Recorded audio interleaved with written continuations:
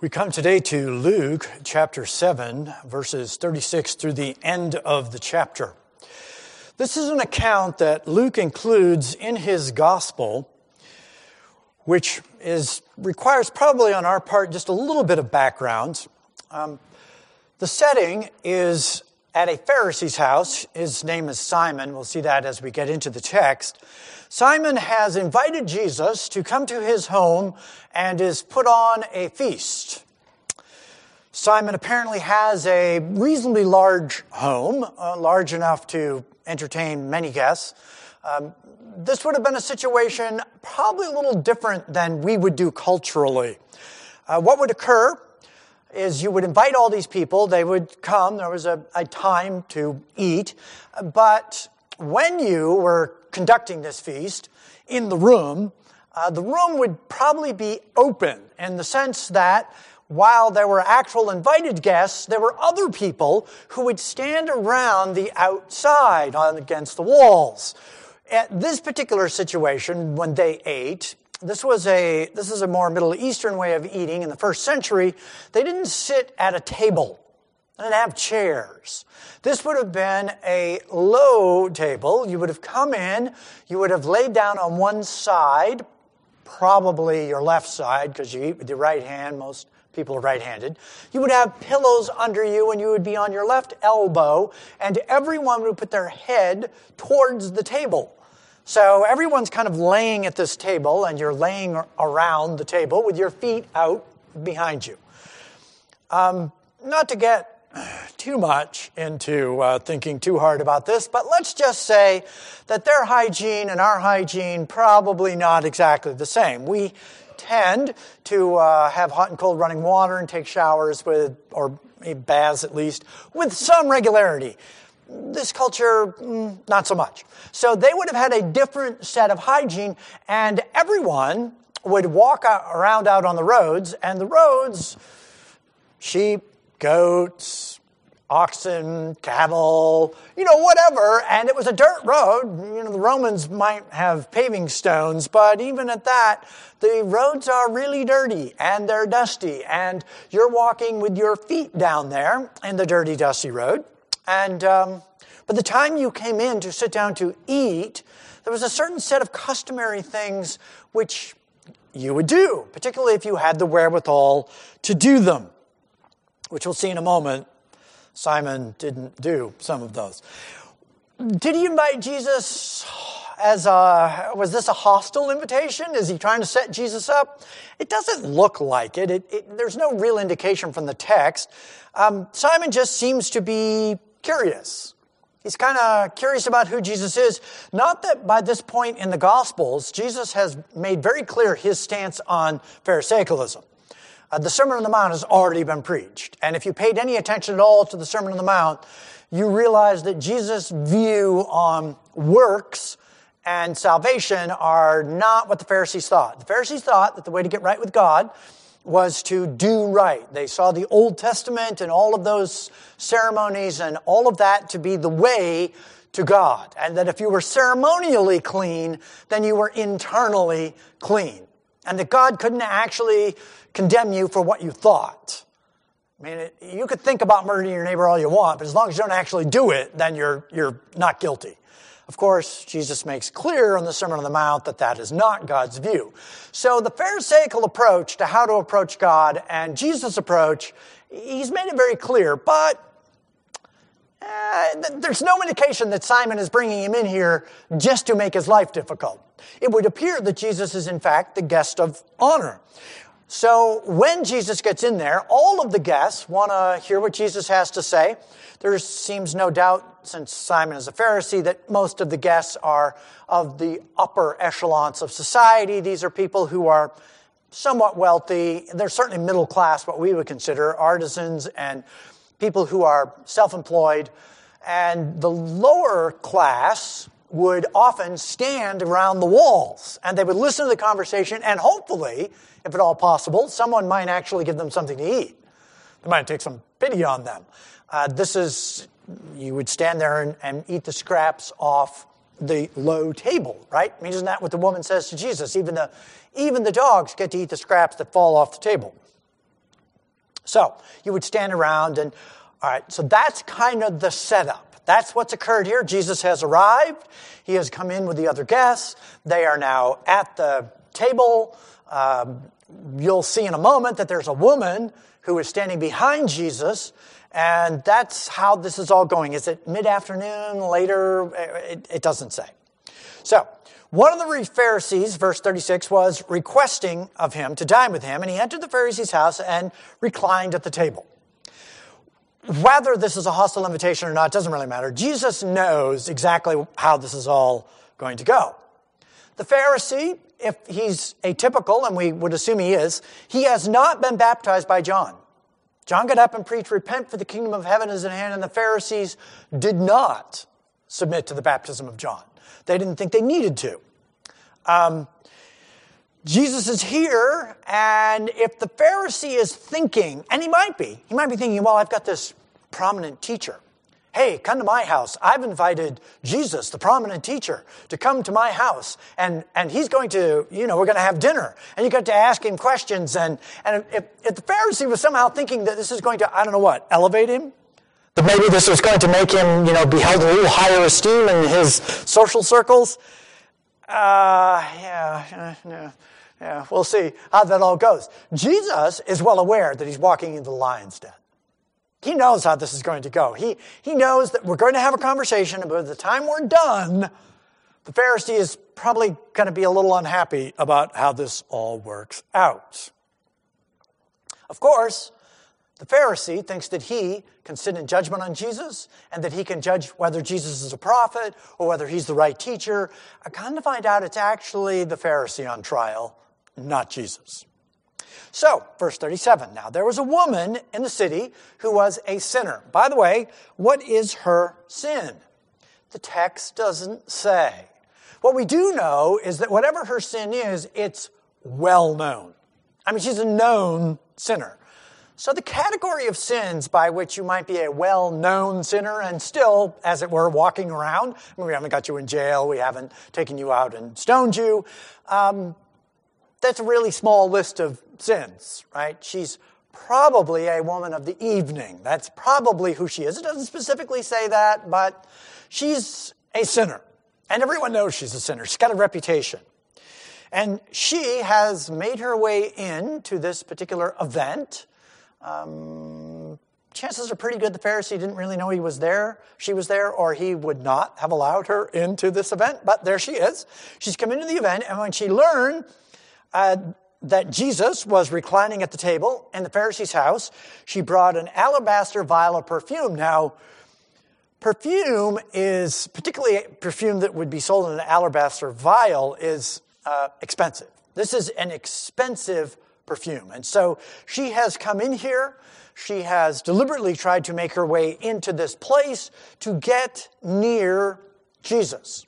She wants to get herself close to Jesus. And she has brought this vial with an expensive perfume so that she can get in there and have an opportunity to be near Jesus. She, too, is walking into the lion's den. She is well aware that this is a Pharisee's house and that he is not going to look really favorably on her.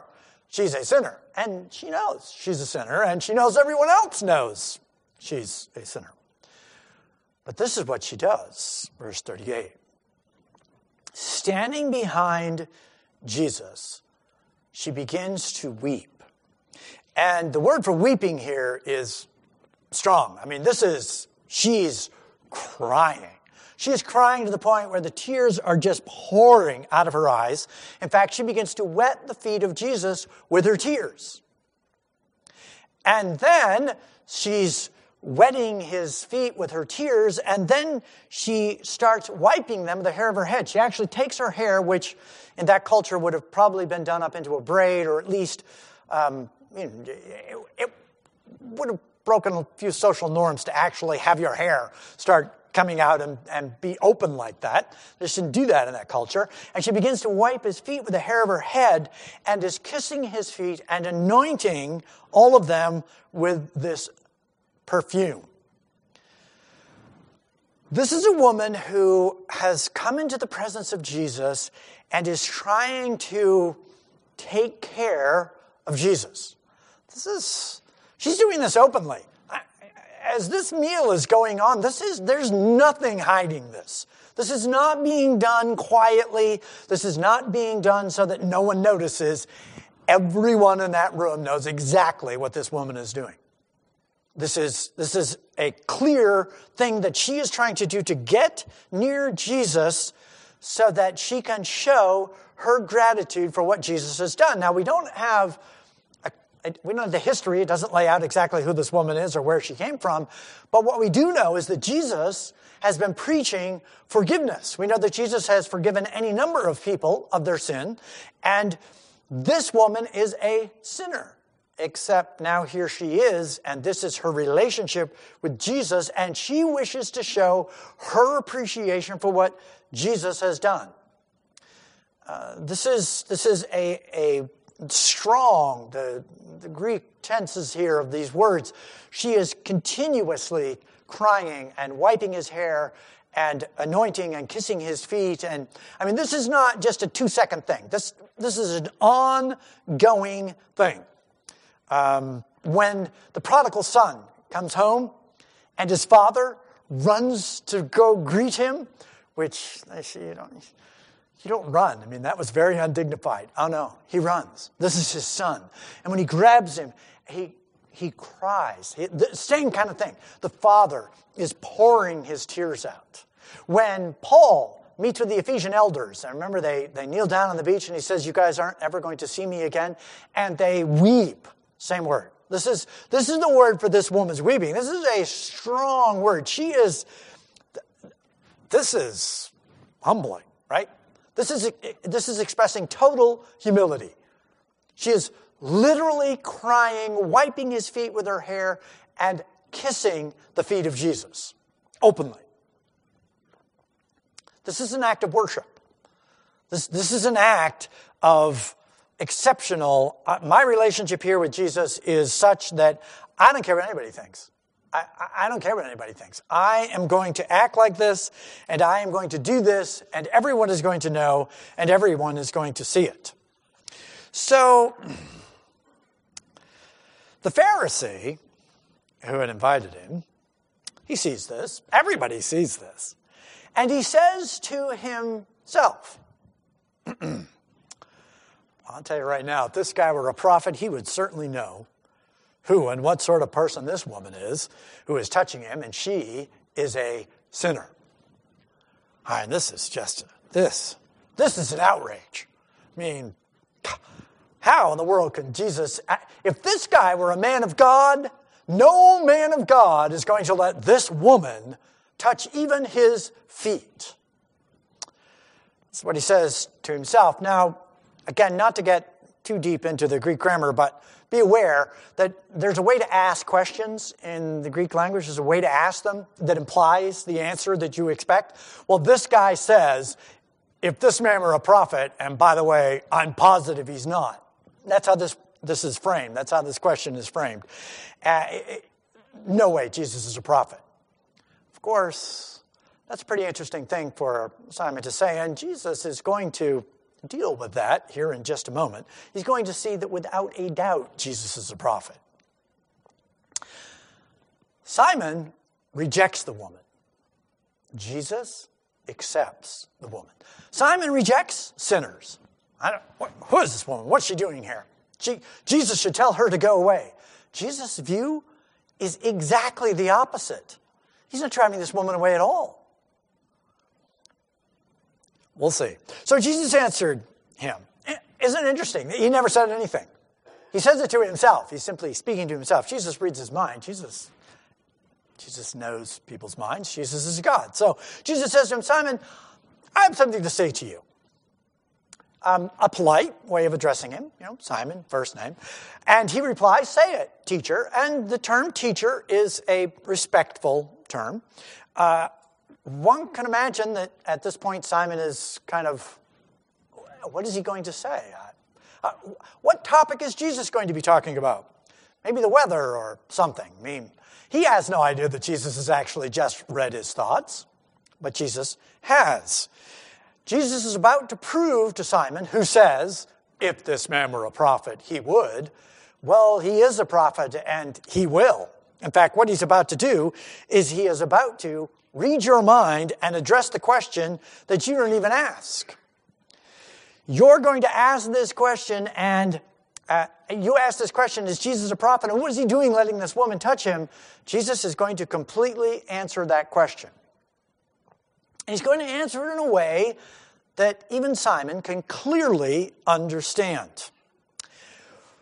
When we study the scriptures and we study the life of Jesus and we study the way that Jesus interacts with people, it's very clear that Jesus tries to make, and without a doubt succeeds, he makes life very simple. It's pretty black and white. It's not complicated. Jesus is going to ask Simon a question. We all know the question, right? You've got the two debtors, and one has a big debt, one has a small debt. We'll get into the details in a second. And of course, the guy they owe the money to forgives them both. Which one loves him more? That's the account here. Jesus reduces this to economic terms. Economic terms do have a tendency to kind of clarify things. It's interesting if we have a society where, we can't decide what constitutes a marriage. Is it actually a man and a woman, or is it two men or two women?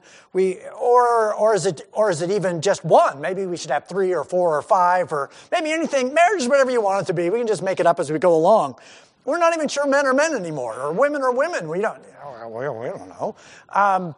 We can't decide. We can't make up our minds about this kinds of truth. And okay, so if you ask these people who can't make up their mind about all these things, how would it be if you went to work and you got your paycheck and your boss was supposed to actually pay you, say, $650, but instead they just paid you $65 and said, we put the zero at the front instead of the end. I mean, it's just numbers, right? I mean, just little squiggles on the paper. It's not like it really matters, right? I mean, a 0 here, a 0 there, the 6 here, the 5 there. I mean, truth is whatever you want to make it, right? Just make it up as you go along. It doesn't really make any difference. Who cares? You get to the bank, they could put anything in your account. I mean, you're not really concerned about that, are you? Isn't it interesting, the minute we start talking about money, suddenly rich, poor, boy, oh boy, we can get really excited about that. And how much our paycheck is, and what the bank did, and did we go to the grocery store and they actually transposed 2 of those numbers and charged us too much? Now that's a truth we can get excited about. But whether you're a man or a woman, we can't. This is, by the way, feel free to use those kinds of illustrations. You will be doing a very Jesus-like thing. That's exactly what Jesus does. He takes this situation where, okay, Simon, we have you, a self-righteous Pharisee. We have this woman who is a sinner. How am I going to help you understand God's view on these two relationships? You've got your view, Simon. God has his view. So I'll tell you what, Simon, let's talk about money. That's what Jesus does. Jesus says, let's talk about money. Because the minute we turn this event into economic terms, all of a sudden, Simon, who certainly understands money, I mean, let's face it, we're in a big house, right? We got a big feast going on. Simon is a man well-to-do. He understands money. So when we start talking about money, Simon starts paying attention. The rich man and Lazarus, right? The parable of the talents. You give 1 talent, 3 talents, 5 talents. You just look at Jesus. Even the sower that goes out to sow the seed, the 4 different kinds of seed. We're still talking about money here. In an agricultural society, seed and crops and harvest, that's all has to do with finance. Jesus talks about finance all the time. Why? Because people actually understand it. Where your treasure is, there will your heart be also. And Jesus wants to speak to Simon's heart. He wants this to become a heart issue because Simon has a heart issue. So in order to reach Simon's heart, we're going to start talking about money because that's where Simon's heart is. It's certainly not where he thinks it is with the righteousness of God. So Simon rejects her. Jesus accepts her. Crucial. That's crucial to get. So as he gives this parable, Jesus is going to explain why he accepts her. Simon, listen up here. I am going to explain to you. So, a moneylender had two debtors. One owed him 500 denarii and another 50. A denarii, by the way, was a day's wage. The common worker who went out and worked would get a denarii for his day's wage. So, if you owe 50 days' wages, a month and a half, right? Two months, give or take. 2 months if you're working 5 or 6 days a week. That's about 2 months' wages. And if you owe 500 denarii, 10 times as much, you're looking at like 2 years' wages, right? So this is 10 to 1 is basically, without getting into the amount of money here that they actually owe. One of them owes a reasonably large sum of money, and one of them owes a pretty big sum of money. To turn it into today, it might be that one of them owes the money for a car, and one of them owes the money for a house. I don't know, maybe you paid more for a car than you did for your house, depending on when you bought your house. If you bought your house 30 years ago, you may very well have paid more for a car today. But in general, the ratio between what you would spend on a house and what you would spend on a car, somewhere in there. So we've got one guy who has borrowed money from a lender to buy a car. And we got another guy who's borrowed money from the lender to buy his house. And they get to the place where neither one of them can pay it back. We're both stuck. One of them doesn't, they owe some, but not that much. Say $10,000. And one of them owes like $100,000. Okay, and he just forgives them both. They were unable to repay, so he graciously forgave them both. Which, by the way, is really gracious. If you are a lender of money, if you want to be a money lender, and you want to hand out money to people, and you actually want to stay in business, you really got to collect your money. And you have to be careful about just forgiving people their debts. You start forgiving people their debts, the next thing you know, no one wants to give you your money back. This cannot be a good business practice here, to just start forgiving people their debts. Otherwise, everybody's going to want to borrow money and no one's going to want to pay back. So this is very unusual. This is something that doesn't occur all the time, every day. This is something to get people's attention. He actually forgave their debt? Wow, that's kind of interesting. Okay, so he forgave their debt and he has done this great work. And so Jesus now has a question to Simon. So which of them will love him more? The person who forgave their debt. This is the heart of the parable. This is the point Jesus is trying to make. He's talking about money, but he's not really talking about money. He's actually talking about our heart. Which one is going to love the person who forgave their debt more? And there's really only one answer to this, and it's fairly obvious. The fact is that when it comes time for our relationship with God, which is what the parable is all about, right? The parable is clearly about our debt to God because we have broken his laws. We too are sinners, much like the woman. We're all sinners. Yet God is willing to offer us forgiveness, which shows a really interesting insight into the character of God. God doesn't motivate us with guilt. God is not over here threatening to whack us if we don't walk the straight and narrow. Ultimately, that's what's going to happen. But the fact is that God is more than willing to provide forgiveness. God is continuously trying to motivate us to love him by forgiving us.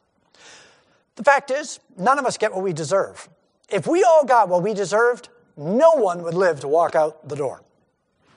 We walk around down here on God's earth, breathing his air and drinking his water and walking on his ground like we own the place.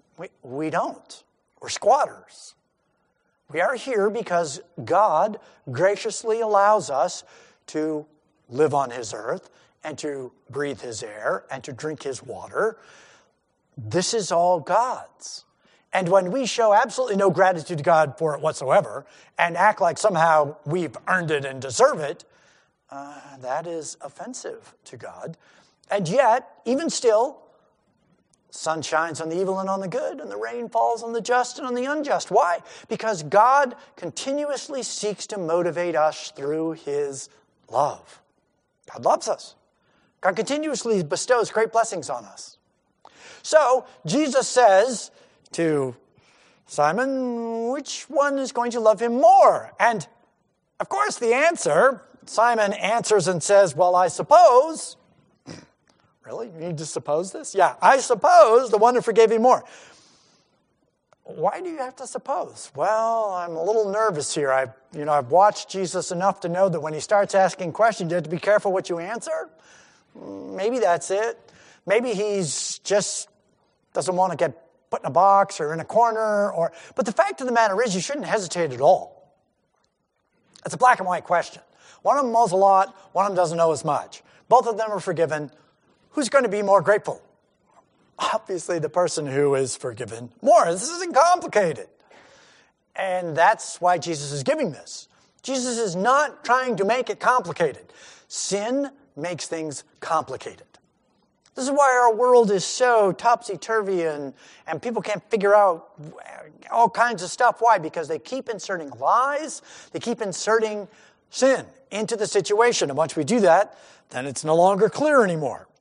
But the fact is that it's not complicated. God is completely willing to forgive. Completely willing to forgive. God is in the business of giving us second chances. We truly can be born again. You can be born anew. So Jesus says to him, you have judged correctly. That's good. That is in fact the right answer. So at this point, which is good, Simon is actually willing to answer Jesus' questions. As his ministry goes on, we'll see the Pharisees become less and less willing. They've figured out that answering the questions of Jesus is a really bad strategy because he asks these terrible questions, and when we answer them, we just look horrible. Yeah. So turning to the woman, which everyone knows is there, she's right there at his feet, he says to Simon, you see this woman, right? And of course he does. And Jesus says, I entered your house, and you didn't give me any water to even wash my feet in. But she, by the way, Simon, let's have a comparison between you and her, which is what's happening here. This is the point of the parable. You want to condemn her, by the way, and me. You don't think I'm a prophet, and you think she's just a sinner, and you think you're the person who's got all the great insight into what's going on here. Let me help you out. You actually don't have all the insight you think you have. So let's look at you, and let's look at her. You didn't give me any water from my feet, but she has wet my feet with her tears and wiped them with her hair. You didn't even give me a kiss. She, since the time I came in, has not ceased to kiss my feet, which needed to be washed, by the way, which she did with her tears. You didn't anoint my head with oil. She has anointed my feet with perfume. So now, as these facts get unfolded, we start looking at Simon's invitation to Jesus to come to this feast, and it becomes clear that though Simon invited Jesus, there were certain social norms that you didn't really do. Maybe your invitation to Jesus was for purposes other than what might openly appear, to just invite him to... Things happen that are a little insulting. You invited Jesus to your house, and he's dusty. His feet are dirty. Everybody's feet are dirty. So if we're all going to sit down to eat, there's a reason, by the way, why they stuck their feet way down there anyway, away from everybody. But even in that, you want your feet clean. And so when you come into someone's house, even if it wasn't Simon's job to get down and wash the feet of every guest who comes in, but he could have had servants do it. He would appear to be wealthy enough for that. And if not that, at least provide the water so that Jesus could wash his own feet. That would have been at least customary. We're going to come in here. We're all going to be in here together. Washing people's dirty feet you should at least provide the water to do that. But you didn't. You provided no water to Jesus. You greet people, even your enemies. You at least, in our culture, it would be you shake their hand. If you're going to invite someone into your house for a meal, even if you don't like them, the polite thing to do is to at least shake one another's hand. in this culture, it would have been to a kiss on the cheek. You gave me no kiss. You didn't really welcome me into your house. You didn't greet me. No kiss. And you didn't anoint my head with oil, which would have been, at the time, olive oil. And again, this would have been like, washing your face and hands before you sit down to the meal here. This would have been something that you would have done to kind of, take the dust off and, wipe your face. And I mean, this was how they would sit at the meal and eat. We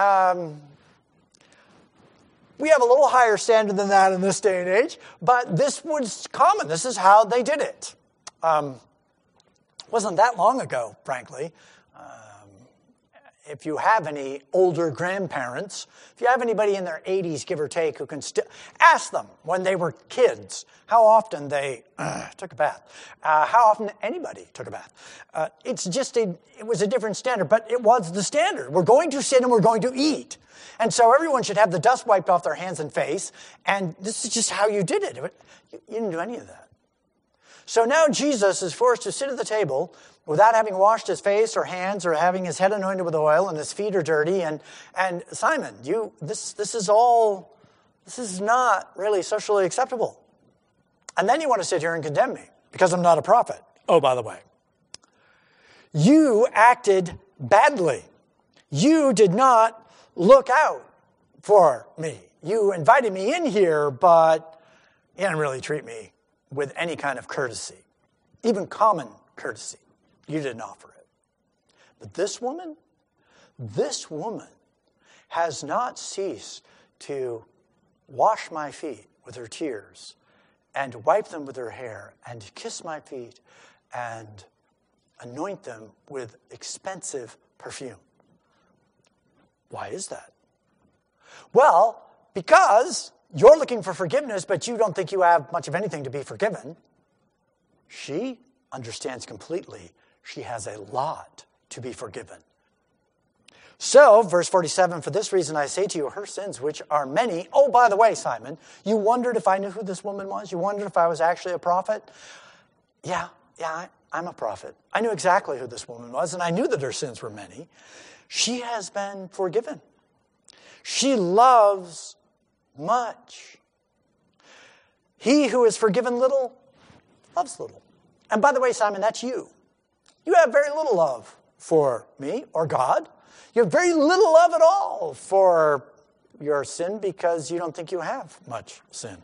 So you want to sit and condemn this woman. I have accepted this woman. He who is forgiven little loves little. So he says to her, your sins have been forgiven. And of course, those who were reclining at the table with him began to say to themselves, who does this guy think he is to even forgive sins? Which, of course, is a great question. Who does Jesus think he is to forgive sins? I mean, exactly who can forgive sins? God. That's who can forgive sins. And yet Jesus tells this woman, her sins he forgives her sins. Who does this guy think he is? God?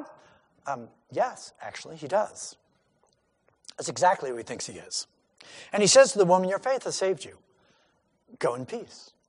So now we have the self-righteous Pharisee who thinks highly of himself and the sinner woman who clearly realizes that she is a sinner. She is a sinner, and so she comes to Jesus with humility. This is how we must all come to God. The problem with Simon is that person, and you know who this person is, right? You've met this person. This is the person who's never at fault for anything. It's never their fault. Nothing's ever their fault. It's always someone else's fault. And so when the situation comes that something goes wrong or that there's some kind of problem, this is a person like no self-awareness. They walk around thinking that they're better than everyone else.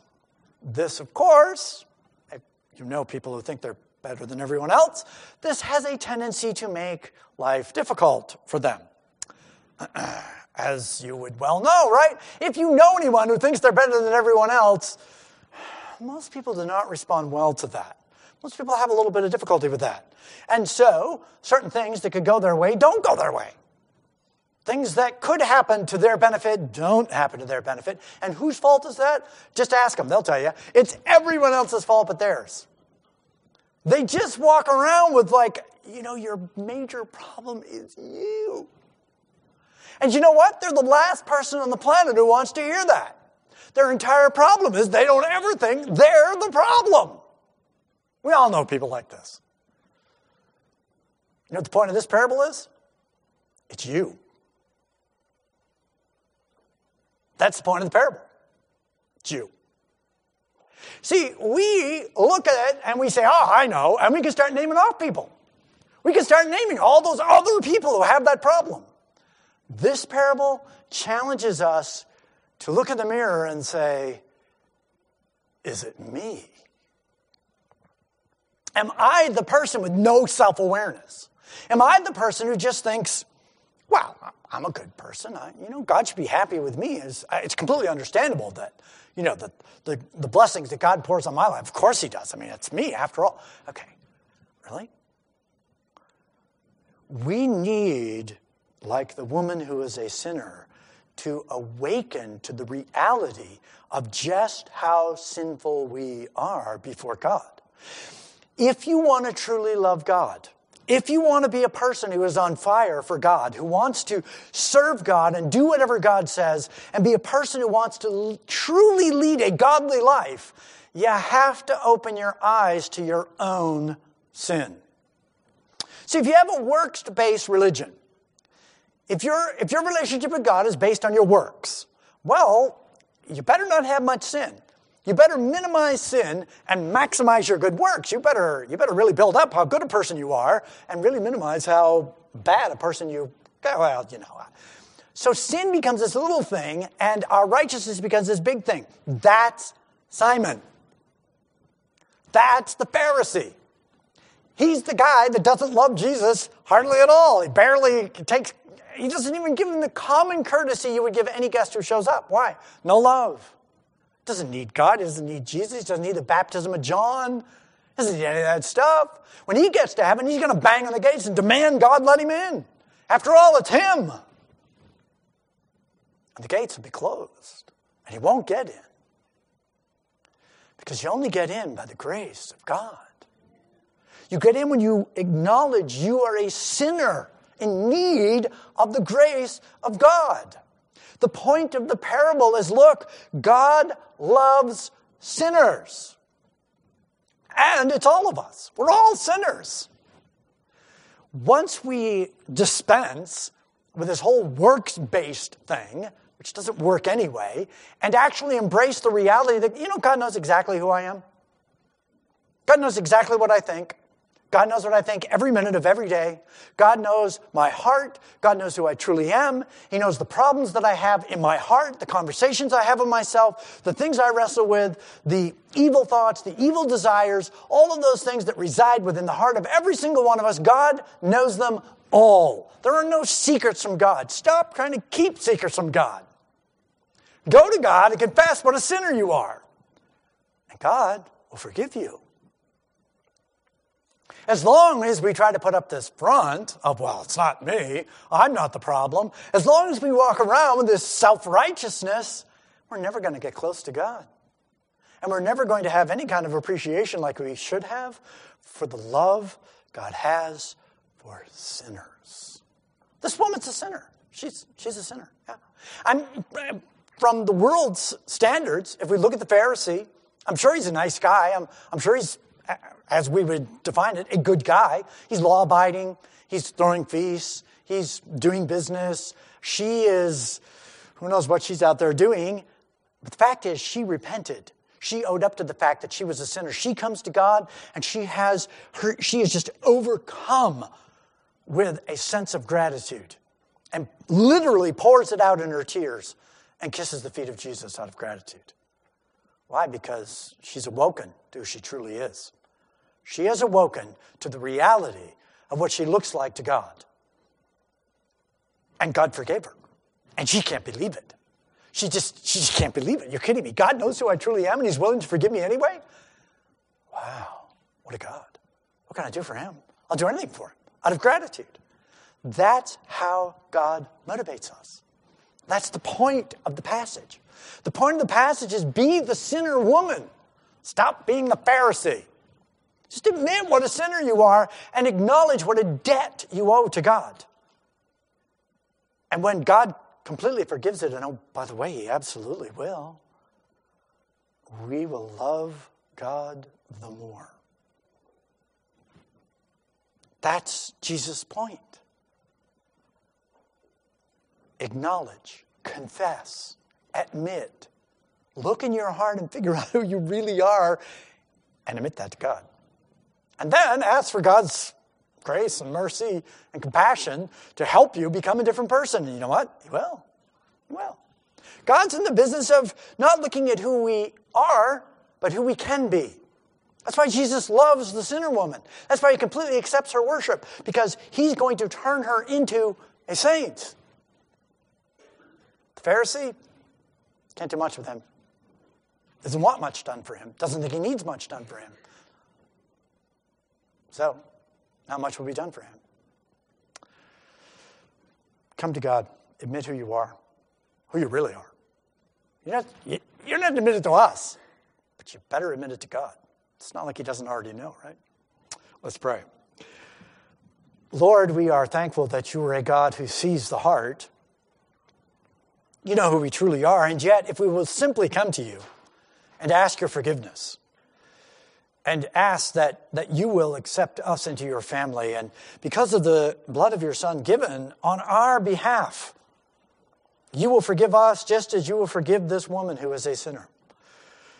Lord, may You open our eyes to our own faults so that we will come to You with her spirit, broken and contrite and humble and filled with gratitude.